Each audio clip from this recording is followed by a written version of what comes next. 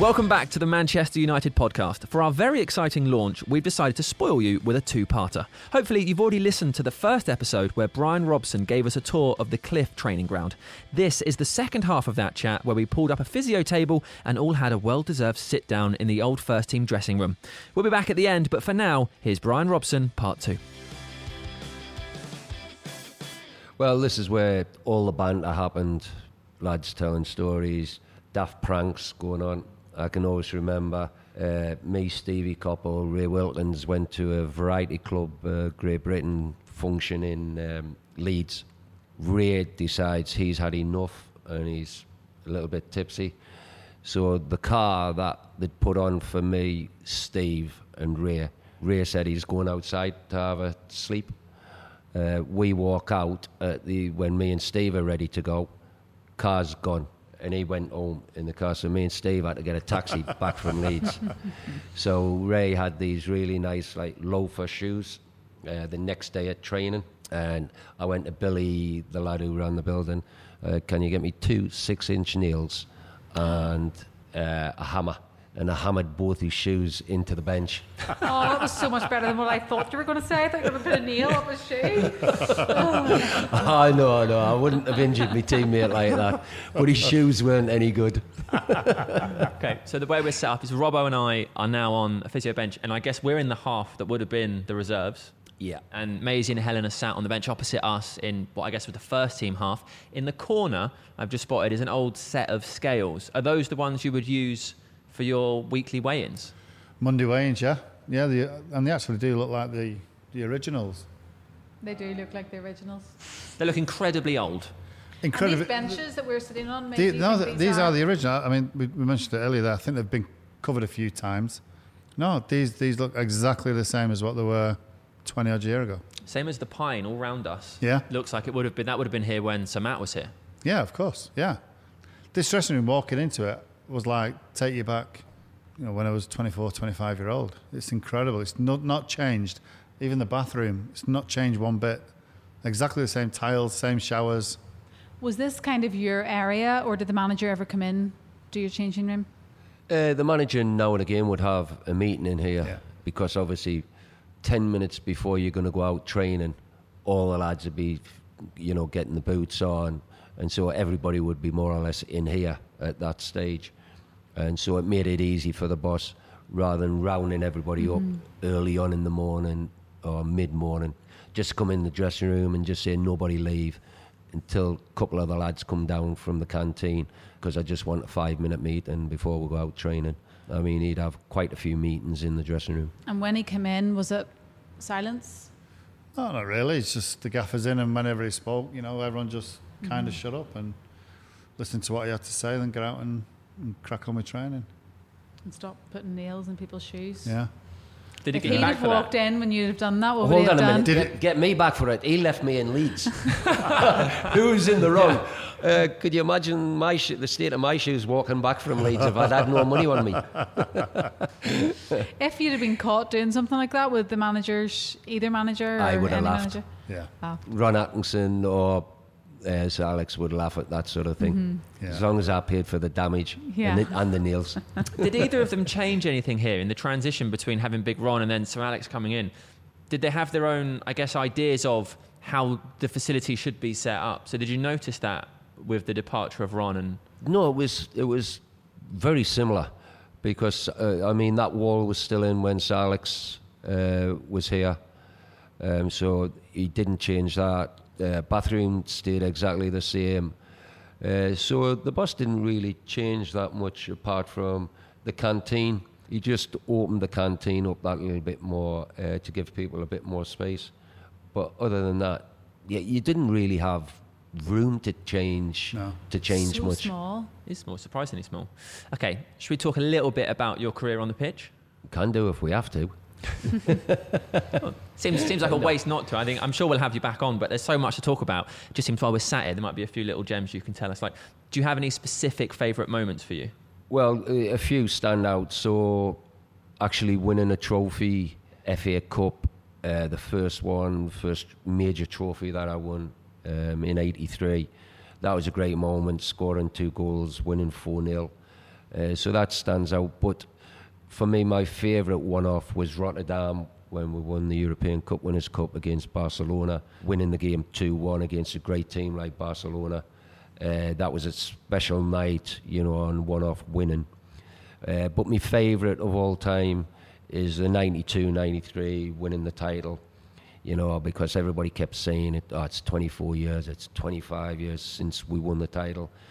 So on the 26th year, when you actually win that, and then I can always remember seeing Matt Busby's smiling face in the crowd, so it was great that he was still alive when we actually achieved that. Mm-hmm. So those for me, actually winning things was the great times in my career.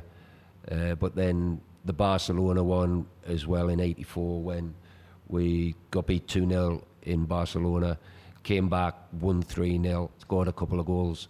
But for me, why that comes into, because we didn't win anything that year, but why I mention that is because for me, it was the best atmosphere I'd ever witnessed in Old Trafford, and still is.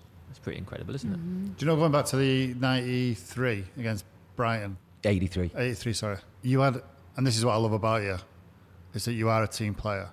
Is that you sat on 2 goals, you get a penalty, you got a chance of scoring an hat-trick in a... Yeah, it would have been the first one in 30 years. And yet you said to Arnold, I know... No, Ray Wilkins said to me, he says, there go Rob, we'll get a hat-trick. And I just went, cheers, Ray. So I got the ball, but then I threw it to Arnold, because for me, if we were 1-0 down, Arnold had never missed a penalty for the club. And so that's why I threw it to Arnold, saying, no, you're the penalty taker, so you take it. So that's why I turned down. I mean, it could have been okay for me to do, because we were 3-0 up. Yeah, that's what I mean, yeah. And I actually got brought down for the penalty as well. But it didn't really bother me, because all I was interested in was winning the FA Cup, and that's why I threw the ball to Arnold. I read an interview the other day with David Beckham. I know you mentioned him earlier because he used to clean your boots.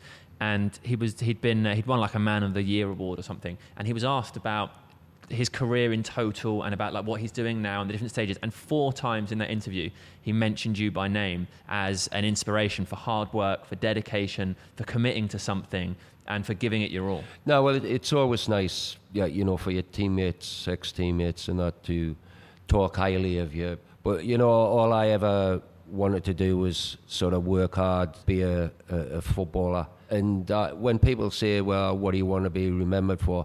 All I want fans and teammates who I played with to be remembered is just he was a real hard worker, but also had great ability. It's 30 years down the line, Bryan, and people are still saying we need a Bryan Robson. I think people clearly do think that. You hear that every single day, don't you?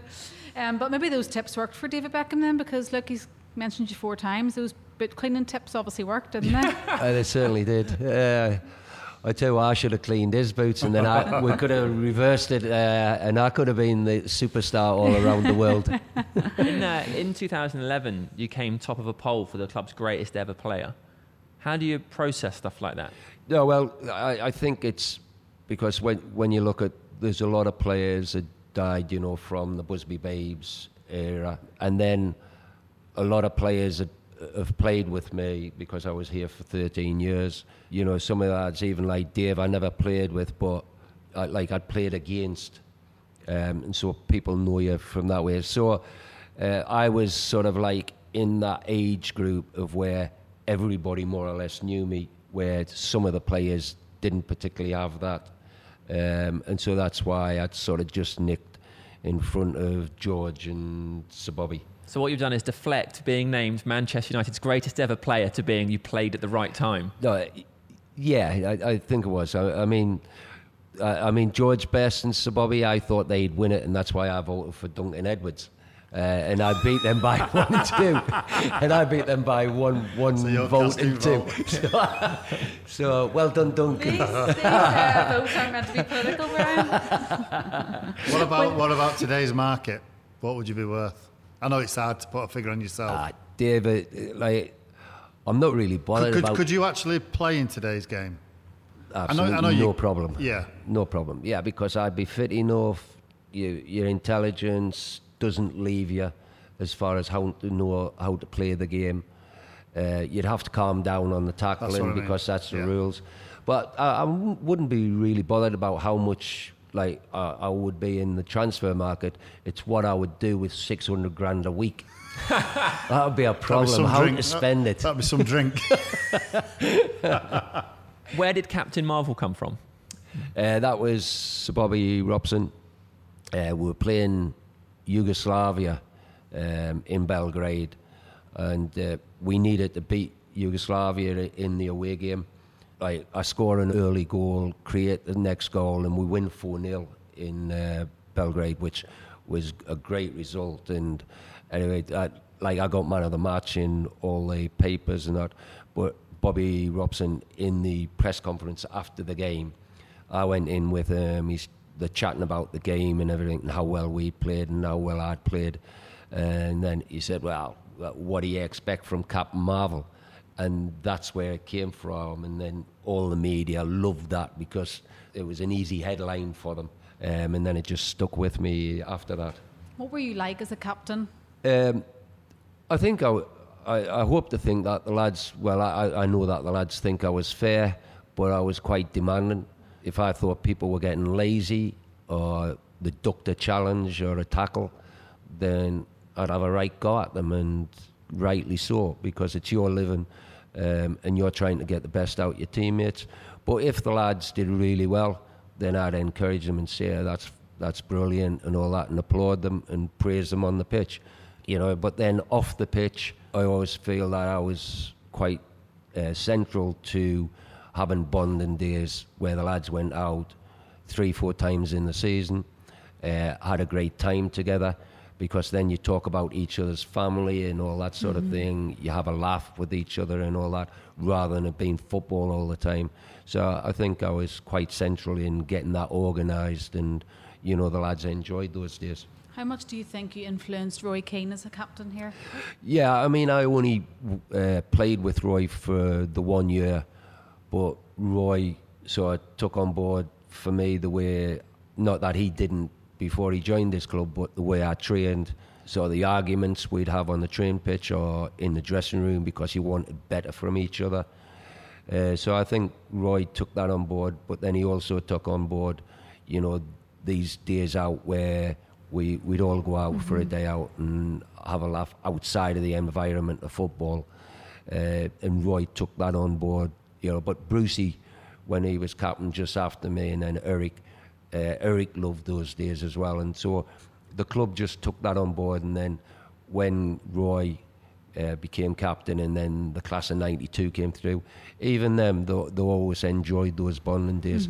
So I think it was an influence on Roy in that way, rather than being a player. Maisie actually got a little bit emotional. Sorry, Maisie, to bring that up. But a few weeks ago, we were talking to him about when he actually left. Do you ever look back at that time and get emotional thinking about it?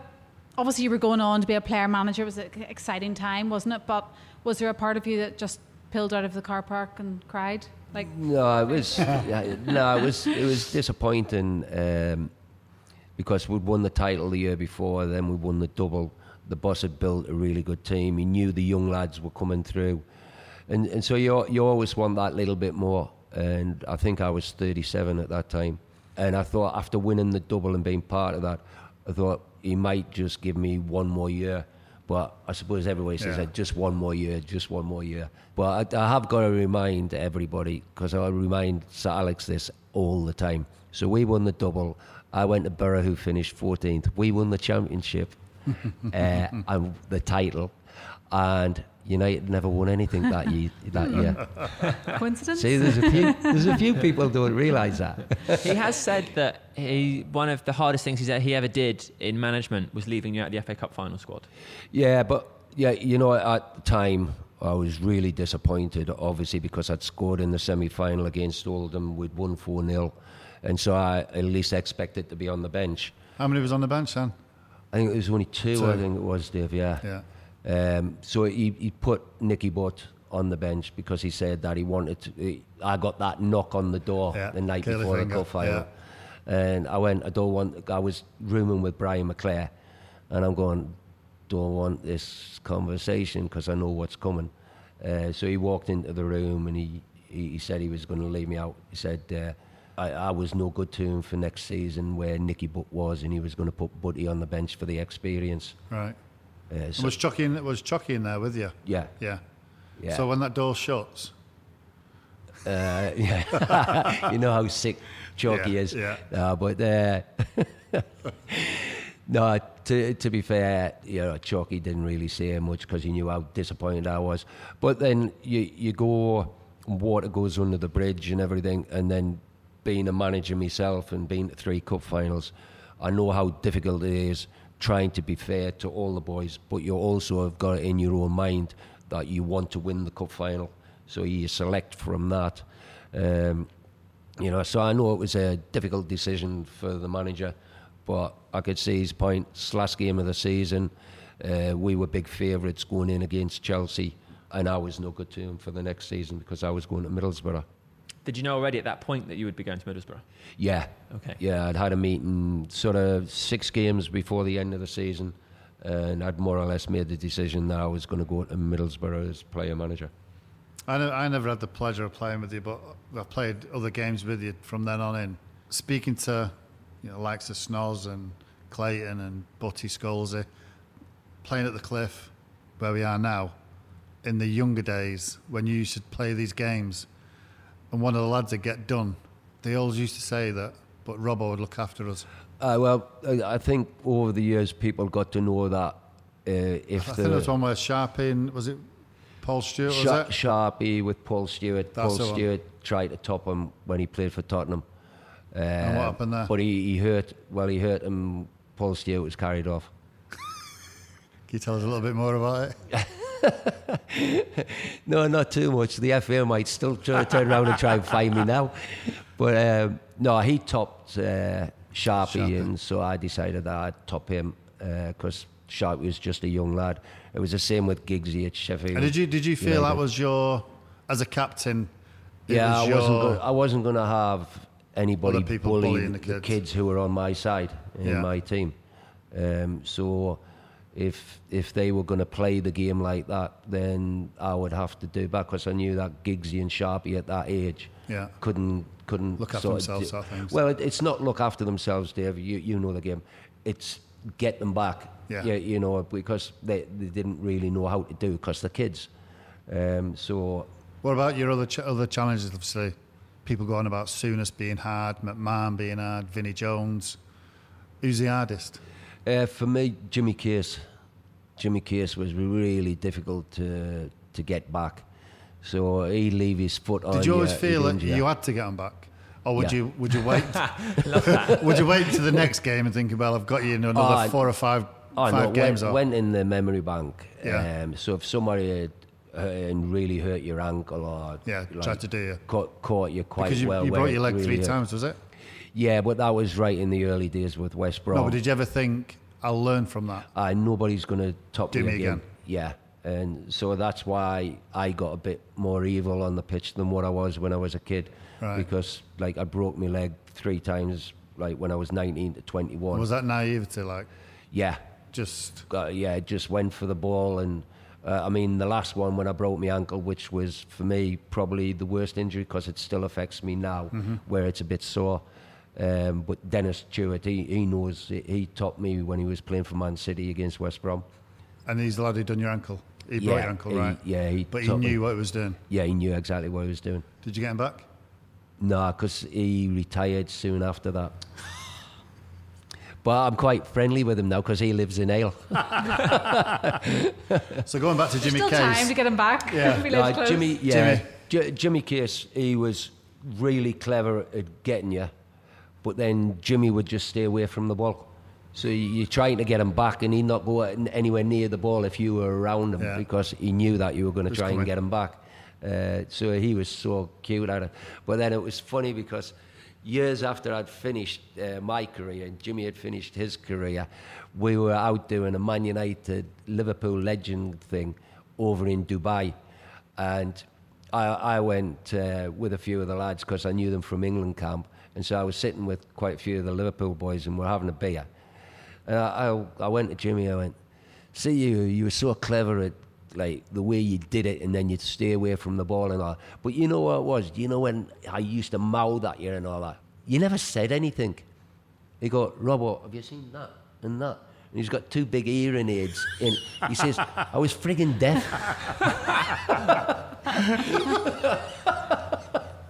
That was brilliant. Brilliant. Well, we've had a look around here and there's so many photos of you up around the building, some great memories, but I'm just going to show you this one. Can't be more better photos of you than that, Brian. Wow. This is Brian in his what's half that and got half to do with kit of Manchester? Middlesbrough. What's that got to do with Manchester I just wanted United? to bring it up. He's got his shorts on, his socks, and a suit on top. No, well, you know where that come about. The commercial manager, he came up to me and he went, when we were doing the press conference that I was joining Middlesbrough as player manager, he went, this would be great if you have a suit and jacket on, wear the shorts and all that. So, half manager, half player. Yeah. And I went, really? And they went, yeah, we'd love you to do it. So I like, yeah. Did Sir Alex ever comment on that? I can imagine he would have something to say about that when he left. Yeah, not good. No. So many memories here. What would be your favourite memory, each of you, from being at the Cliff? If you had to just pick one. Probably, and it's a funny one. Big Peter Schmeichel coming out of the bath, and Nicky Butts just made a pot of tea, and he's stirring the tea, and Big Pete asks for go on, I'll have a tea with 1 sugar, and Butty's stirring it, and Big Pete's toweling himself down with his Hampton hanging out, and hot spoon right on the end of it, and you can imagine this room, because obviously the partition had gone then, benches were still here, and Big Pete's legging it around these 2 benches chasing Butty with a little blister on the end of it. So funny times. I know, I know. More on the training but bench, it just sticks in my mind. Just being on this bench, and there used to be a little table at the end of the bench. Yeah. What about you, Brian? It's got to be Giggsy again. We mentioned about his club car.